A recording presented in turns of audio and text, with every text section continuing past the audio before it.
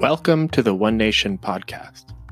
One Nation Party USA is a national political party in service to your freedom, personal capacities, dignity, and stewardship of our land and future. One Nation believes that the time has come to transcend our polarized politics and begin the process of upgrading our systems on behalf of creating a thriving future for all life on Earth. In this first series of episodes on the One Nation podcast, we'll be exploring some key orienting ideas of the party. To do this, we'll be joined in conversation by Christopher Life, one of the initiators of One Nation. Like what you hear? Consider becoming a member of One Nation by going to www.onenation.party or by finding us on Facebook at One Nation Party USA. Disagree with what you hear? Reach out to us and share your perspective. Unlike other political parties, we see disagreement as a doorway to deeper understanding, and we welcome your feedback. You can reach us at participate@onenation.party.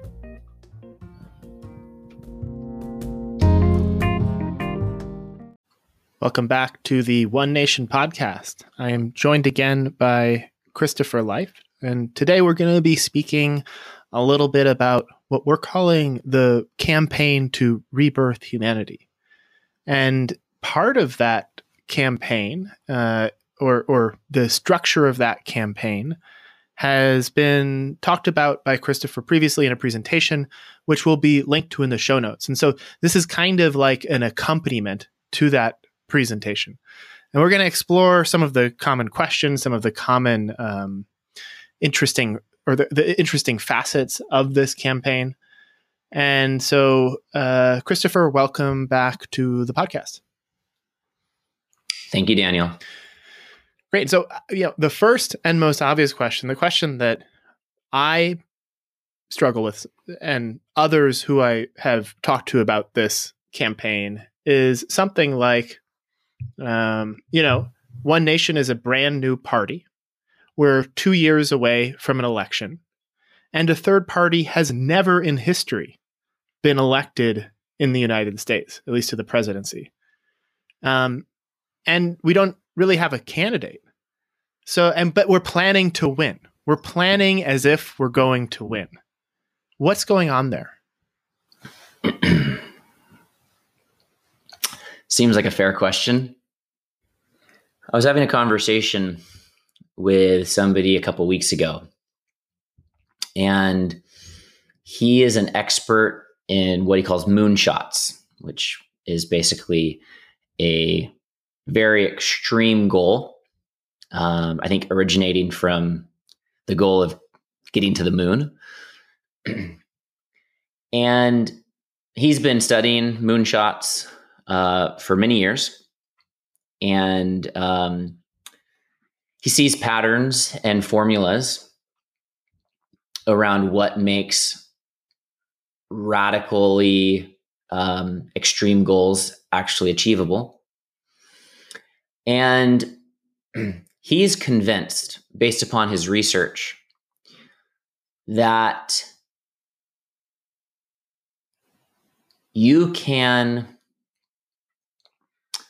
achieve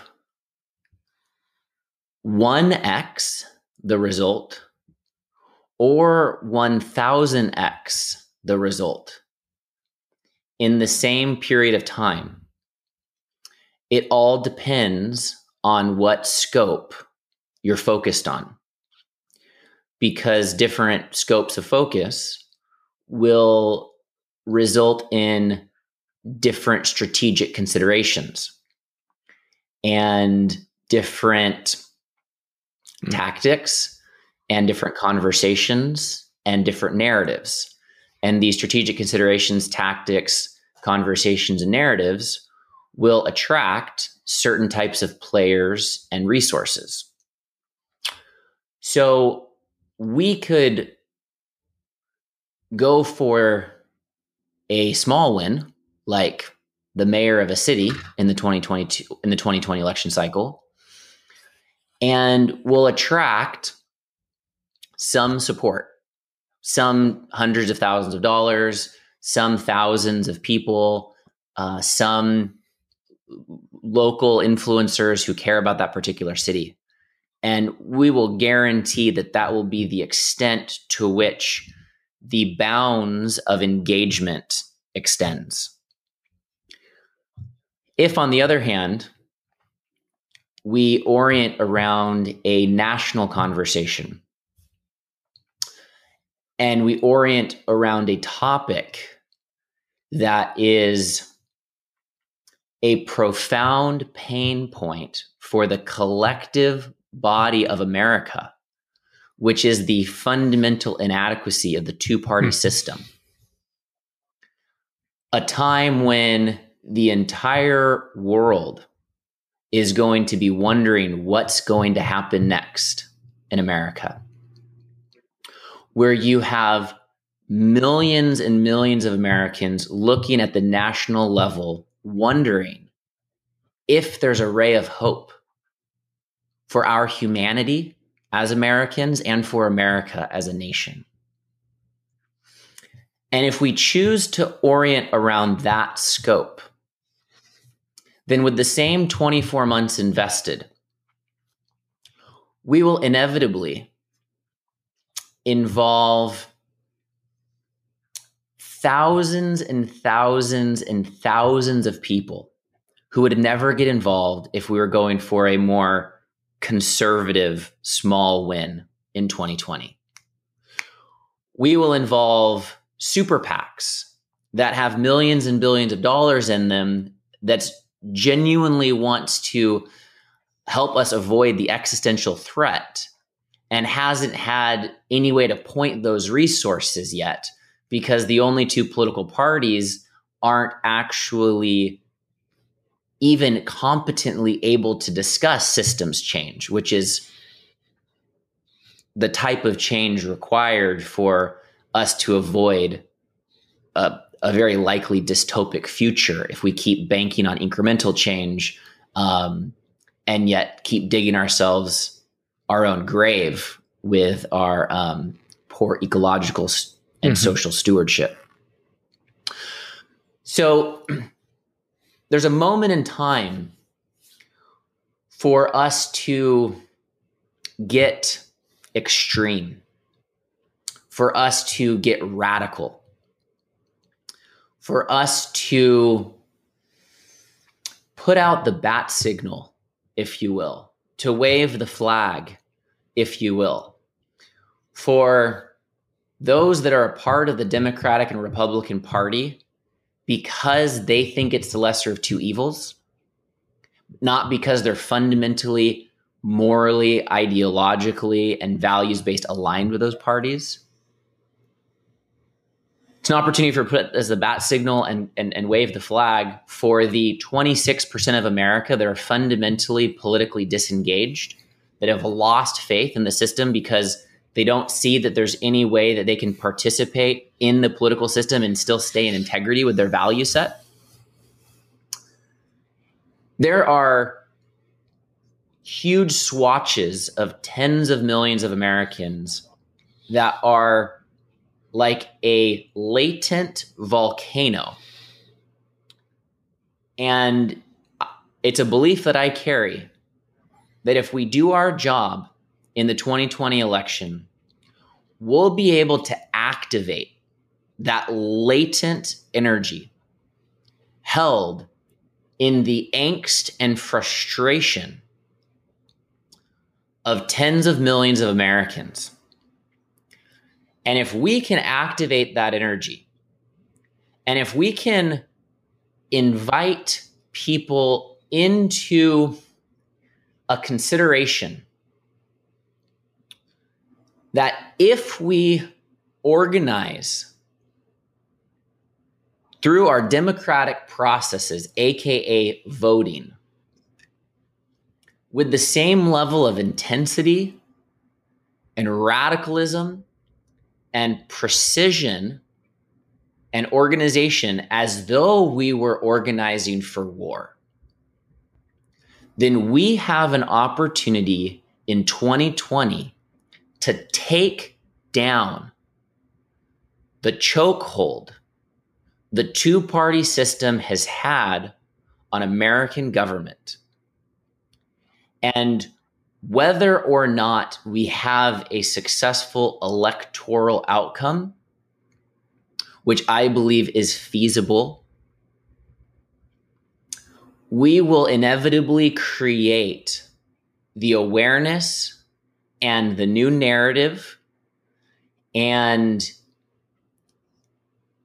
court base that will slingshot us into momentous efficacy in the 2022 election cycles and every election cycle thereafter, as we begin to build our membership base from the politically disengaged, from the rising millennial generation, and from so many other subcategories of America, to establish firmly a formidable political vehicle that can stand as a beacon of hope for the future of American politics and a model and a leader of democracy around the world. So one thing that I've noticed, or that has struck me in getting acquainted with One Nation, is the way in which, in order for people to participate in the way that you're speaking of, as if for war, or even just to really like comprehend what it is that we're asking people to participate in, we must first believe that this kind of nonlinear and radical change is possible, and that it's possible for us to kind of act into being, to take responsible for creating the context and the opportunity for totally radical, unprecedented change. And I'm curious for you, Christopher, how you came to be that sort of person, and also what you see in people that precludes or obstructs their ability to kind of act as if this is actually possible. There's wisdom and fallacy by looking to the past for clues around what's possible for the future. And I think it would be very easy for somebody to look at the past and say, you're not going to get, if you're a third party, then you're not going to get the media coverage because the media only stands for the two major parties. You're not going to be in the debates. And therefore, if you don't have those two things, then there's no way that the nation's going to take you seriously as a presidential candidate. That is an absolutely true analysis of the past. But I think that one of the things that makes me who I am, and standing for this conversation as robustly as I do, is that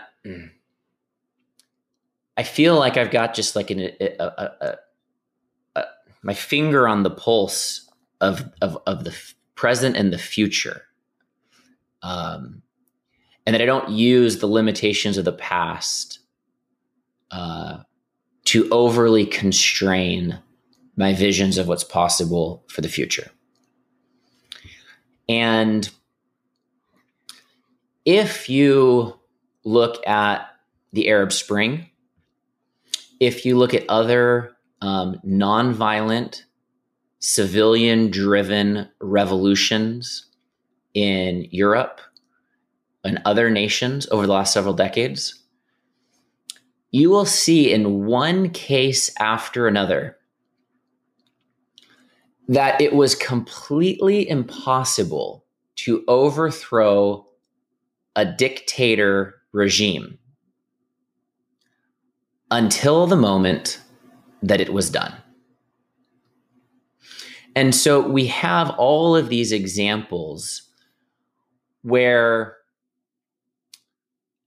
through catalytic processes, millions of members of a country stood together, and the existing system had to give way to that. This isn't a theory. This has happened all across the last several decades. Nonviolent revolutions that replaced dictators with democratic governments. So every person who was in any of those contexts could have been certain that that attempt would be futile because any attempts prior had been. However, this notion that there's nothing more powerful than an idea whose time has come isn't a saying that stood the test of time for no reason. It's a really profound sentiment. And I believe that we've arrived at the time of maximum discontentment with the existing political system that now, not 2 years ago, but now, all things considered, we actually have the ability to mobilize millions and tens of millions of Americans for radical disruption of the existing system. And that what CNN or Fox covers and who is or isn't on the debate will not be fundamental limiters to that movement having a dominant presence in American society over the next 24 months. So it's that sensing into the exponential, explosive capacity of that moment in time where we shift from that which was previously impossible to that which is approaching inevitability.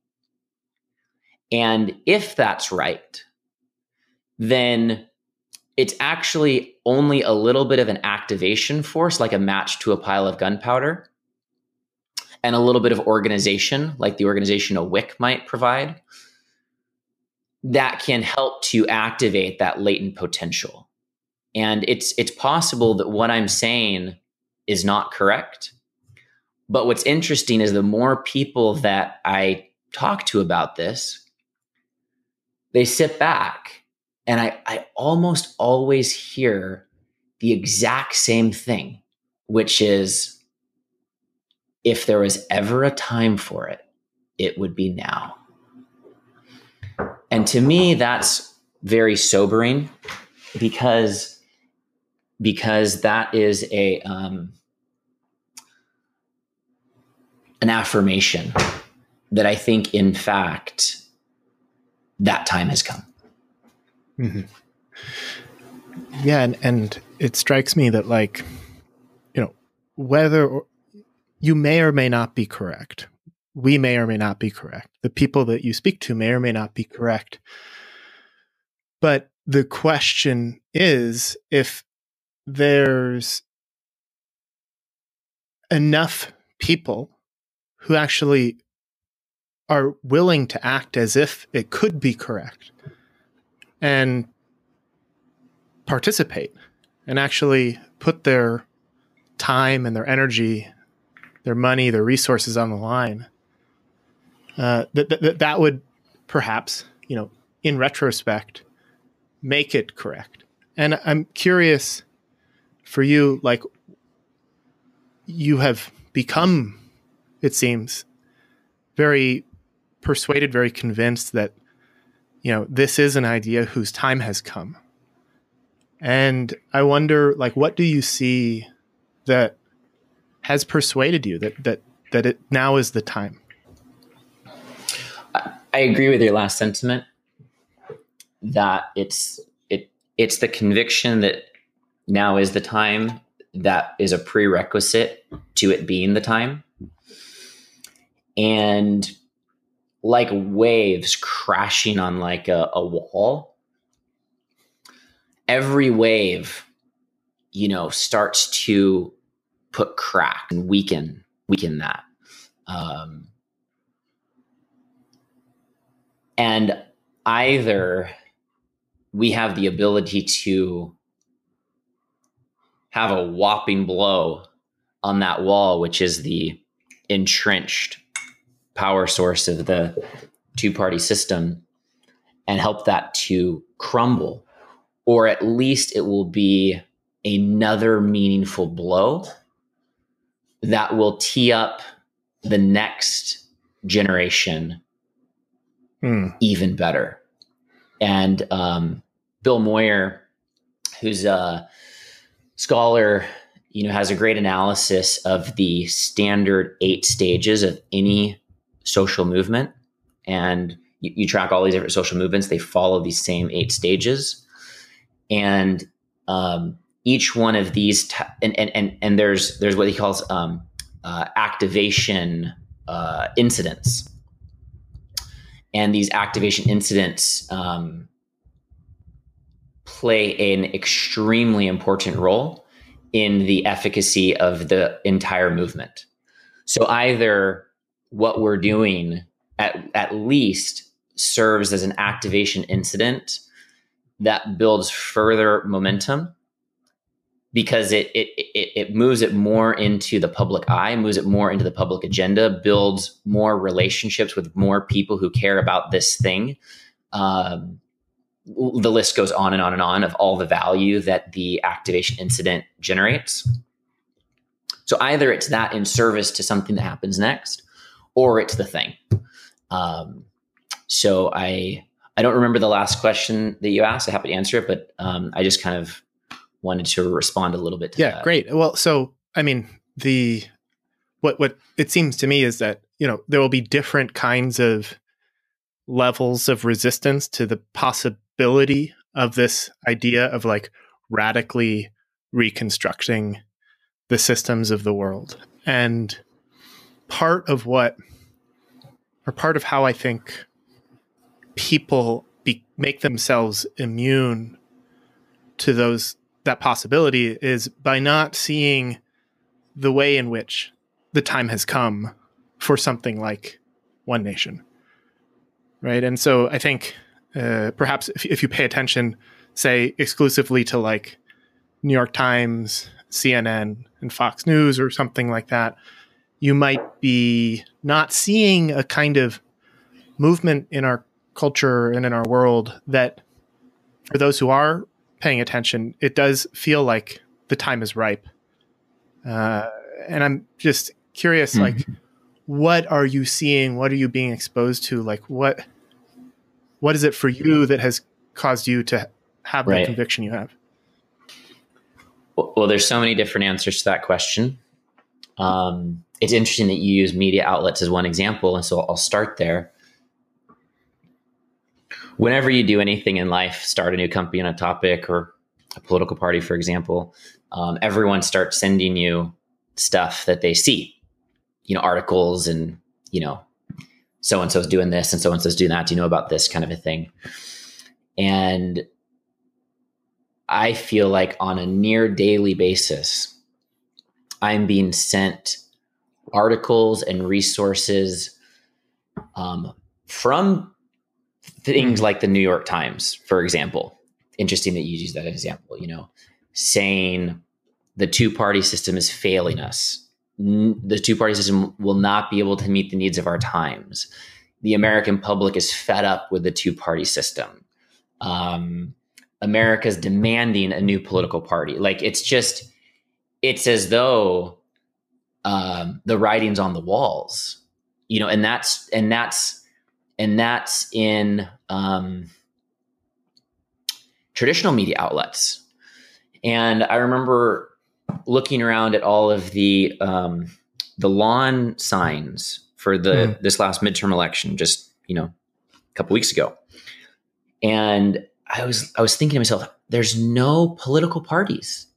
What why are all these names? Why, the colors are like lavender and yellow and orange, and where's all the party affiliation? And I was just stopped in my tracks when I finally realized that candidates are disassociating with their party affiliation because that association is more of a liability than an asset. When up until very recently, the party affiliation was the primary asset that a candidate had going for them as a way to signal to other people, members of that party, to vote for them.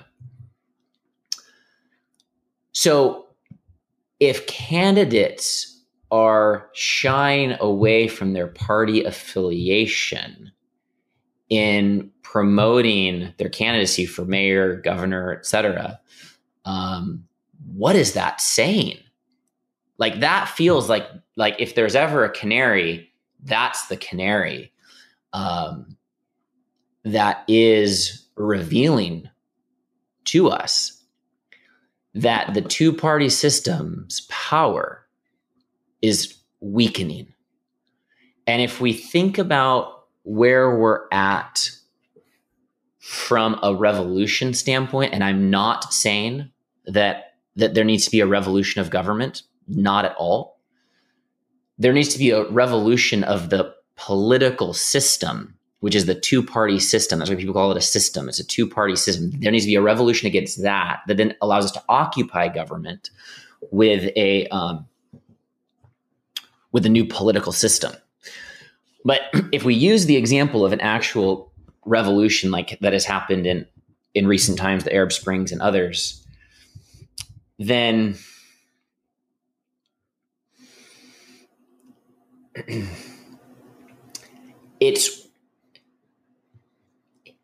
there's really only a couple real power centers that a dictator has.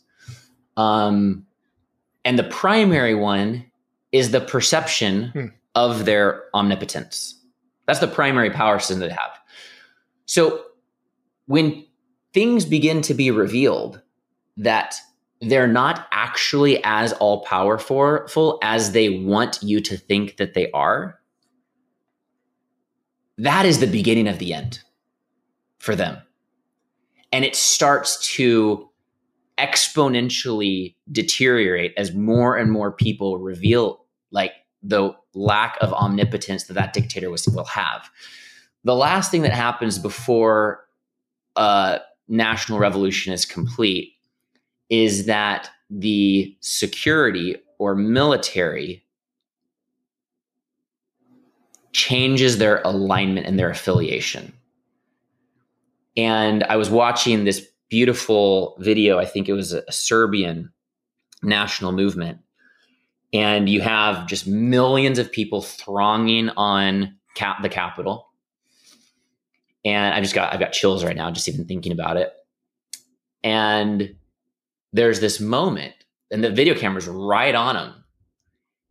And the guards, the military that were standing in front of like the Capitol building, they just turn to the side and everybody rushes in. And it's game over for that dictatorship. They fundamentally lost physical control of the governmental buildings, the governmental agencies, and they're done. And so it's as these perceptions of power and those that have stood holding the power in place, literally and metaphorically the military, that are beginning to disassociate more and more from their valiant participation with that perceived power source. Like we're moments away from rushing in because there's not the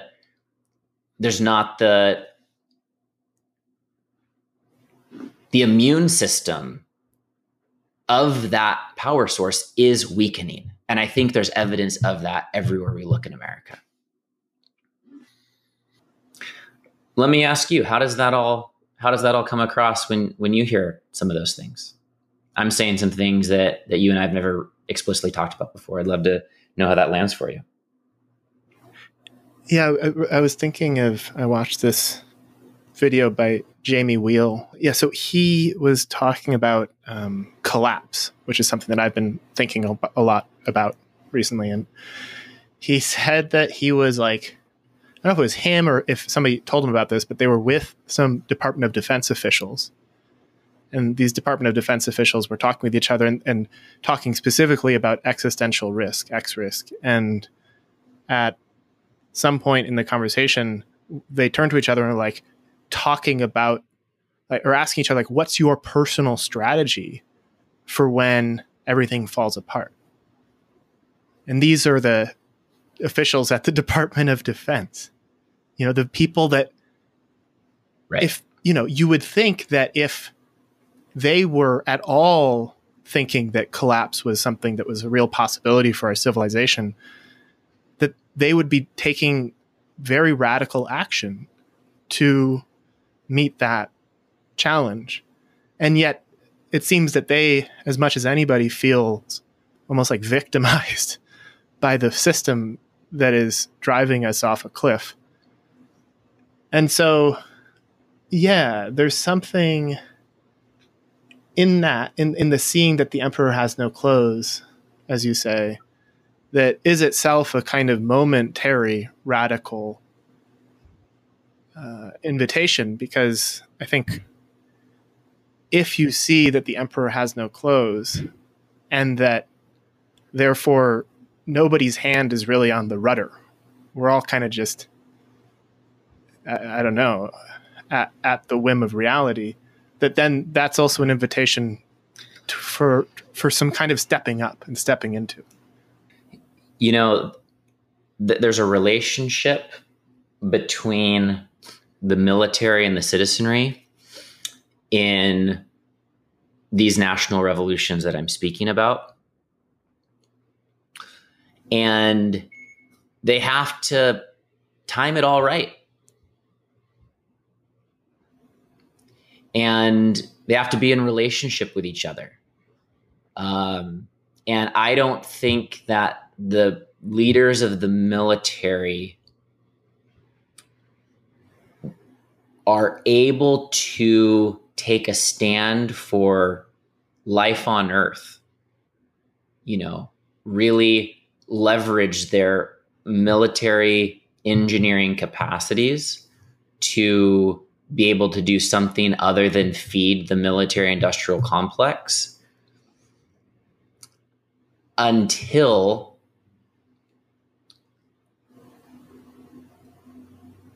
we have risen up to afford them the luxury of there being no other choice. And so, yes, I know that there's high-level military officials who are highly concerned with existential threat. And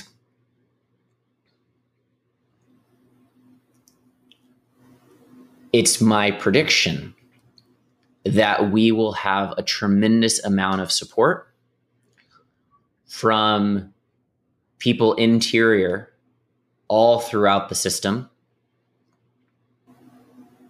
and that they need us to do what we're about to do so that they can do what they need to do. Right. Because I think if we look at examples of when, you know, essentially there's been a coup of some kind, and that's not what we're talking about here, but there's a coup and there's a vacuum of a kind of replacement power system or system of governance or coordination that can actually work for the people, then it kind of turns into something that's not much better than typically what was brought down. Yeah.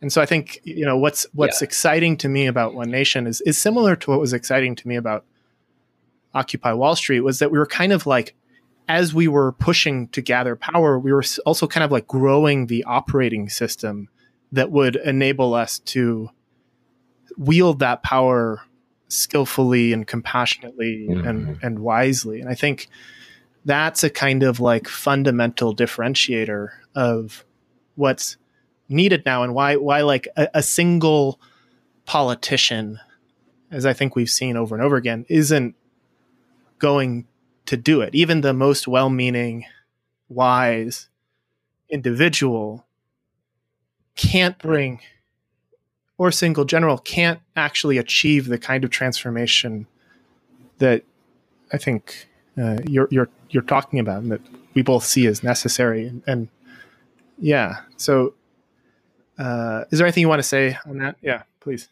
Yeah, there is so for those who are listening who may or may not know, our theme for the 2020 campaign is rebirth. And to take that metaphor in response to what you just shared, I don't think that a cesarean C-section is going to work, which is what you're speaking into. We need to have the full birthing process, and all of that energy, all the pushing, all of the squeezing, that birthing process occurs so that we actually can rebirth America. And a birth is fundamentally extreme. It's fundamentally intense. It's fundamentally messy. But there's something about that process that gets the job done of actually moving from one reality into a new reality. And I don't think we can get into the new chapter of this reality until we rise up, move into the streets, literally and figuratively, make our civic engagement and the transformation of American politics our highest national priority. And how that engagement is informed by the existential threats of ecological, nuclear, and artificial intelligence scenarios that could threaten life on Earth, and create a real threshold for us to move across collectively. Anything less than that won't produce the outcome. In other words, we can't just sit at home, watch our reality TV, eat our potato chips, do a little bit of social media activism, have some other people solve the problem, and have it work. There's a fundamental awakening and activation that has to happen in the vast majority of American households so that we can move into a new era of America and our global community in a very distinct way.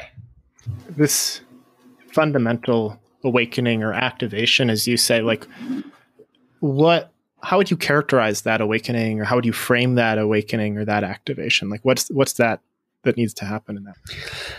So it's a great question. Thank you. There's a couple different ways to answer this question. And I think that the center of the answer to that question lies in the distinction between win-lose mentality and win-win mentality. And dare I say, it's going to sound like an over general statement, but I actually think it's accurate, that every facet of our society is premised upon win-lose mentality. Politically, we win, you lose. This bill favors us. It doesn't favor you. The sports team wins or loses. The company is in competition. They win market share. Another company loses market share. Our court system, a person is guilty or innocent. I mean, it's this binary like win-lose that permeates our entire society. And all the movies, there's a good guy, there's a bad guy. The good guy wins, the bad guy loses. It's so pervasive. It's like the paint on the wall that you never even realized was there because it's just the water you've always swam in. And so it's this fundamental premise of, are we operating in a win-lose dynamic or a win-win dynamic? That's the center of the activation that I'm talking about. And we don't have to be in win-lose. It's not like this fundamental premise that is required for us to be in society, although many people might assume that it is because it's the only paradigm they've experienced. But let's just take policy as an example. If instead of saying, what policy do we want that works for us, that meets our needs, regardless of whether or not it works for other people, and can we get enough voters to back it so that it wins, even if some people end up feeling bummed out? If instead we say, what matters to everybody, and how can we create a policy scenario that would leave everybody better off? Like if we just ask that question, which is a question that isn't a fundamental premise in policy that I've ever heard anyone ask before, then it would instantaneously put us into a new thought process and a new paradigm that wouldn't make it okay or even like an acceptable frame to think that it's cool for me to win if you lose. And for the vast majority of human history, it was okay for me to win and you to lose, because I could actually win and you could actually lose.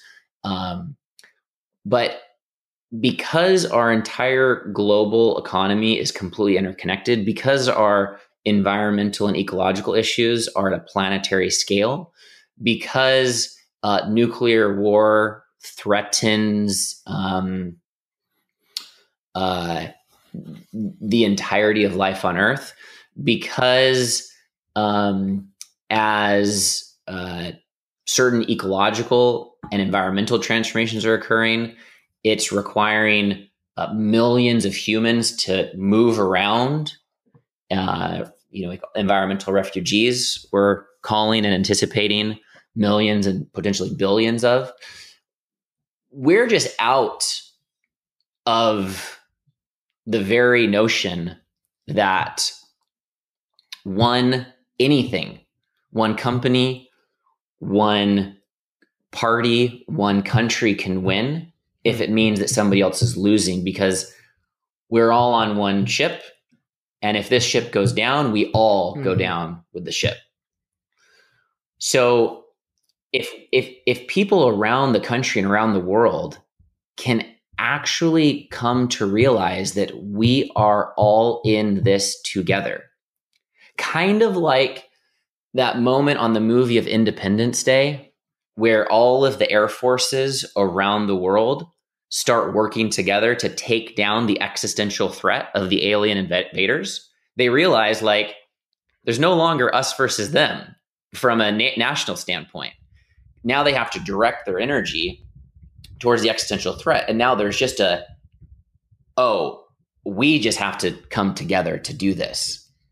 And that is the center of the activation that I hope all people, all families, all communities, and all nations, and all political affiliations can come to that realization. So we get out of this like win-lose, which is kind of like rearranging the furniture on the deck of the Titanic as it's sinking, yeah, you might maximize profits for next quarter, but if if we're in a dystopic future 75 months from now, like, what did you really gain, and what future are your children and grandchildren going to inhabit? Mm-hmm. That all needs to kind of go down the drain and be replaced by, how do we all come together so we can work together to navigate the challenges and complexities of our time together so that we can survive and thrive together. Yeah, nice. And I think that I love the metaphor, or of the aliens at Independence Day, and I think what you're saying, and what I feel certainly, is that the enemy in our case is not an alien invader, but instead it's almost like us and a certain kind of way that we've been coordinating human action that simply isn't acceptable anymore. And because it's not sustainable, right? Mm-hmm. It's like it's over a long enough time horizon, it's kind of doomed in a way. And so there is an element too, I think, of just getting quite clear about the unacceptability and the unsustainability of business as usual, and becoming persuaded that there is something on the other side that is profoundly different and better. And mm-hmm. I wonder if there's anything you want to say about like that piece of it, that like, okay, so there's this win-win paradigm. Like, what does the world look like when that starts to be, to the degree that we can even imagine that right now? What does the world start to look like when that becomes more realized and embodied? Mm-hmm. Well, so if we take the alien invader metaphor from the movie Independence Day, and we say, okay, what is that? A metaphor of? And I'm really moved right now thinking about a conversation I had with a friend of mine just a couple of days ago. And he said that the myth makers have been preparing us for this moment in time. And the myth makers have done the vast majority of their work through movies in the last 40 years. And so these metaphors and these myths that we've been watching, since we were children, if what he said is true, then it just becomes just really beautiful. So what is this myth of Independence Day? It's that you have these aliens that everywhere they go, they extract the natural resources of a planet until the planet no longer has anything left, right? The wood, the animals, the minerals, the gas, the whole thing. They just consume it entirely. And then then they leave a planet for dead, and then they travel to another planet to do that again. So it's a fully extractive alien economy. And so we don't have to look very far into the metaphor to realize what these myth makers were trying to wake us up to. Because inside of that extractive economy is the premise that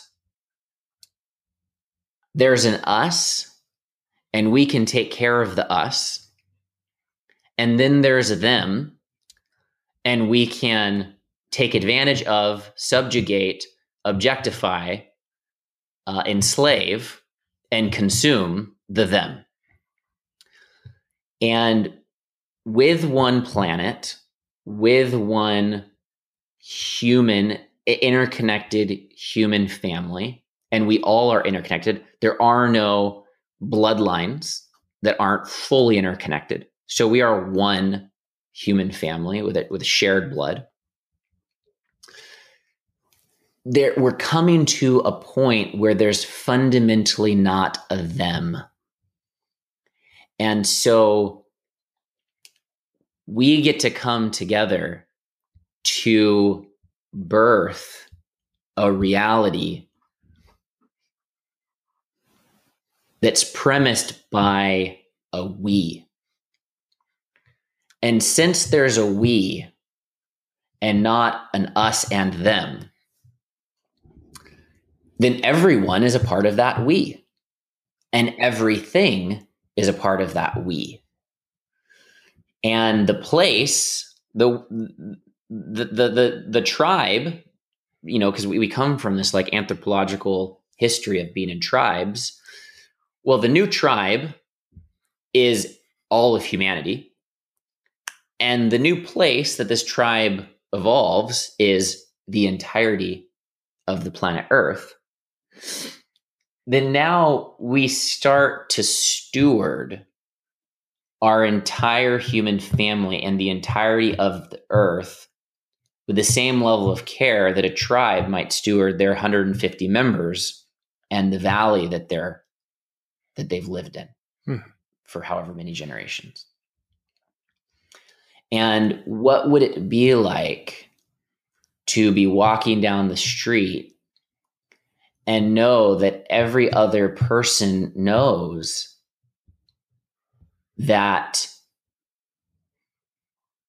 the most optimal version of the future that they could possibly experience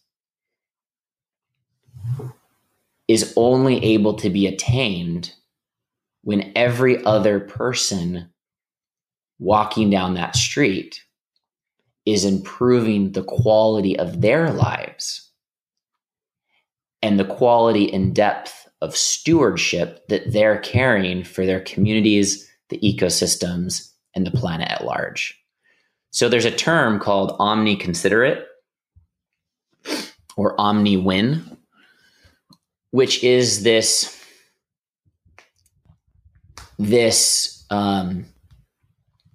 possible paradigm that we can come to inhabit as a new norm for human society, where it's normal for every person to know that what matters to every other person matters to them, and to not be able to create products or institutions or economic models that doesn't equally factor in the needs and desires of all people.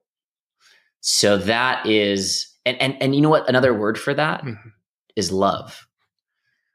So that is the future that I think that we get as we move through this birthing canal.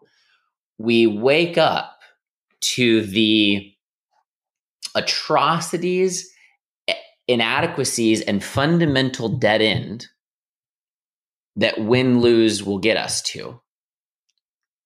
And we mythically move into a realization and a conscious choice to become a win-win based paradigm planetary society. And we know why we chose that.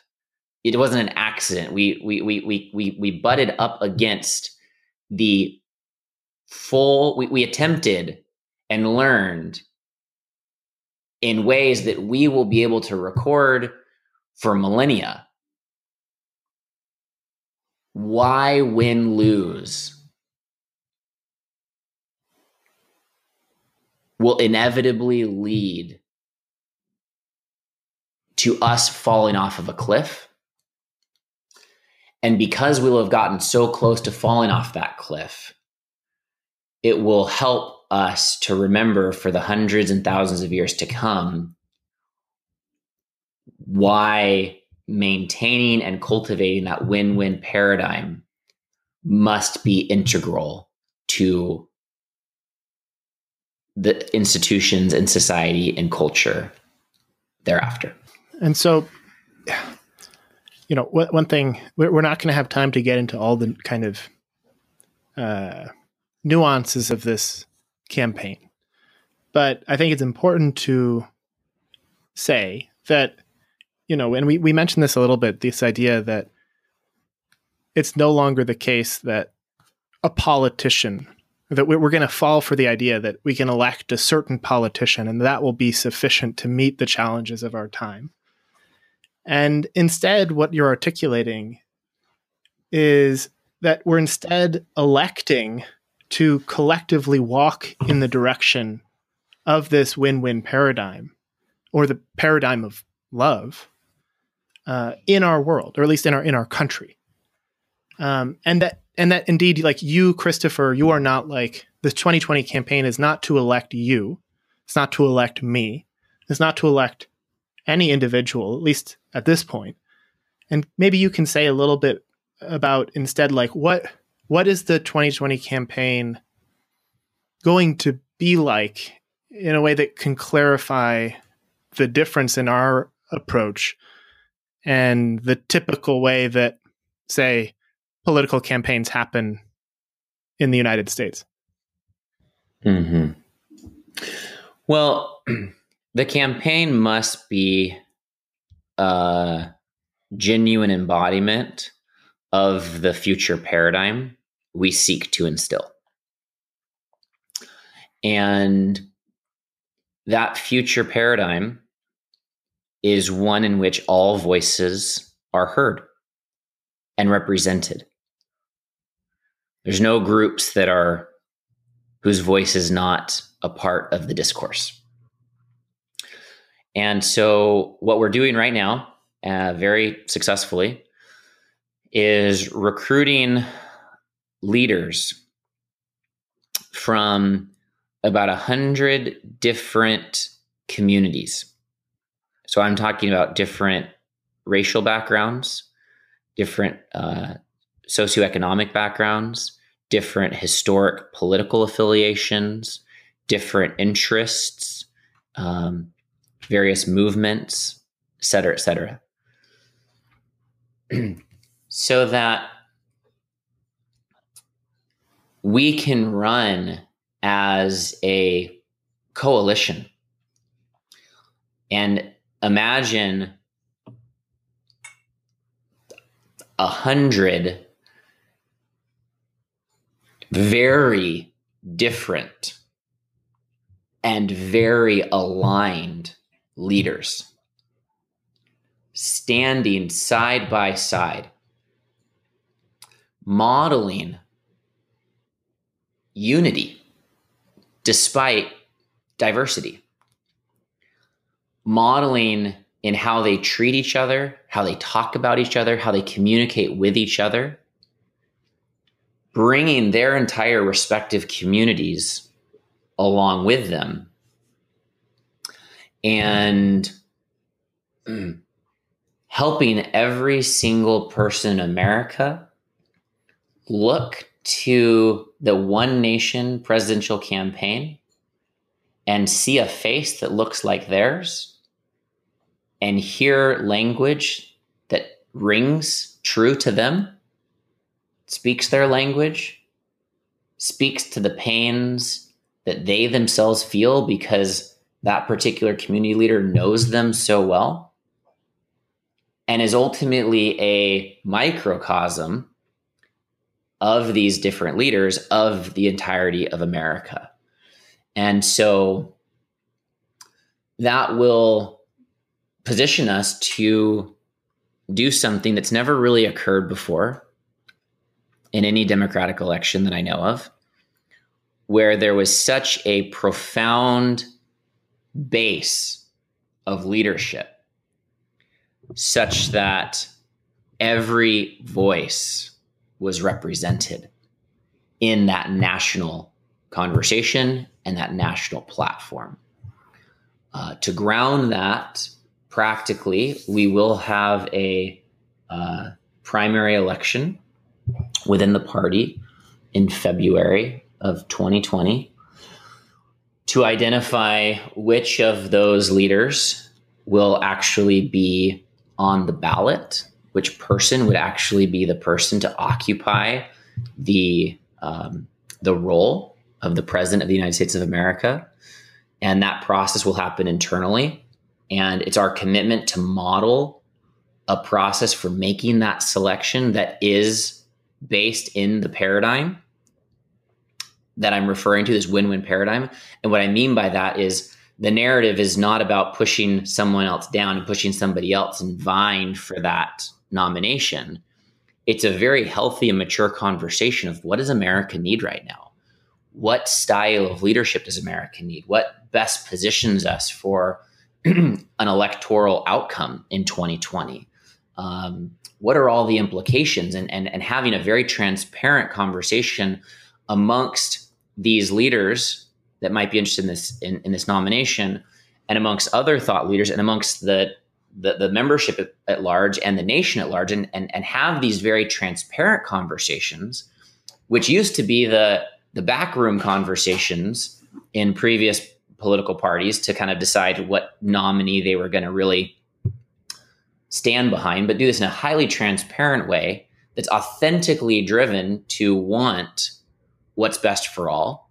And since this is the value set and the underlying premise of the party itself, it will filter out very quickly people that are vying for power or the nomination that's not coming from the same genuine approach towards what's really in everyone's best interest.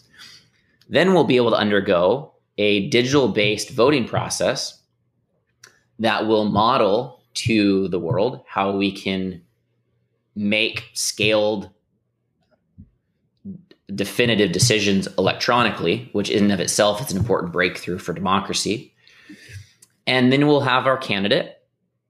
And then that candidate, whose name will be on the ballots, in conjunction with this, dare I say, army of leaders that are standing side by side, not behind, but side by side, bringing and weaving their respective communities into the presidential campaign, now focused on one particular name to check the box next to when they go to the ballot in November.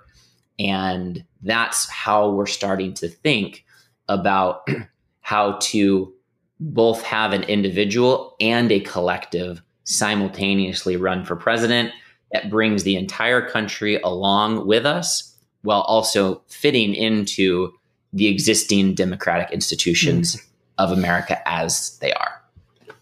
Beautiful. Yeah. And I'm looking forward, I think, most of all, personally, to modeling that kind of conversation that you're talking about. And you know, this idea that Forrest Landry brought up at the last assembly, that the smallest unit of governance is the conversation, right? That there's something sacred almost and profound in this act of turning to one another and having a conversation that recognizes that we're all in it together, that there is no us and them, but instead it's all of us, you know, together. And I think just the opportunity to perform that, to model that, is incredibly inspiring to me. And I think, you know, Sam Harris says that the moral progress is just one skillful conversation after another, essentially. You know, this idea that we can actually demonstrate the win-win paradigm, even in the campaign itself, is it's a wonderful idea. And even perhaps, you know, in these conversations that we're having together as we explore these topics and try to make sense of them together. And so, you know, as we head to the end of this particular conversation, Christopher, I'm curious if there's anything that you feel like wants to be said into this conversational space. You know, if you as a listener haven't yet watched the video presentation that's linked into the show notes. I highly recommend it because there's a lot of information there that we didn't cover here. What I'm really excited about and inspired by is organizing with military grade precision and operational capacities. And we are going to need to take this on from many fronts simultaneously. And I think that the strategies that we are currently initiating are sufficient. I actually think that we have the right pieces in place that will result in the needed activation and mobilization of sufficient Americans to produce an electoral success for the One Nation campaign in 2020. And if you're curious to know more about that strategy, then stick around because that's what is going to happen over the next 24 months. And you can watch or you can play a role. And if you choose to play a role, then I know that whoever you are listening to this, that we will be that much stronger and smarter and effective with your brilliance and genius and skill as we implement this. And I know that that's true too.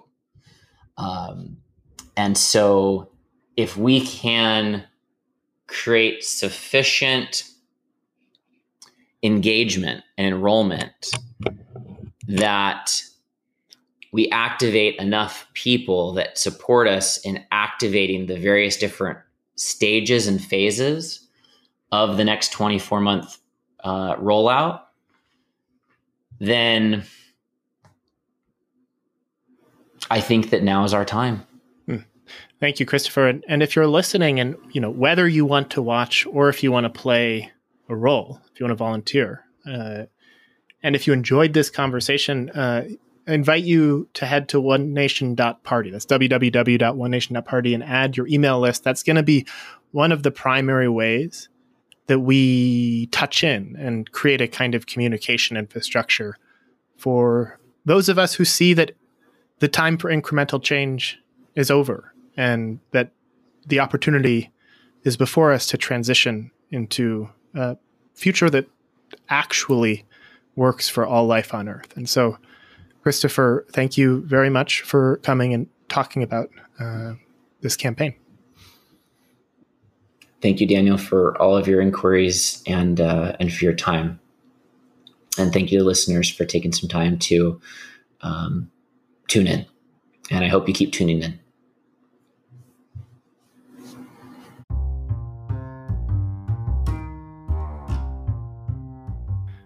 Thank you for listening to the One Nation podcast. The One Nation Party is made possible by your support. If you enjoyed this conversation, we invite you to explore membership and volunteer participation in the party by heading to www.onenation.party. That's www.onenation.party.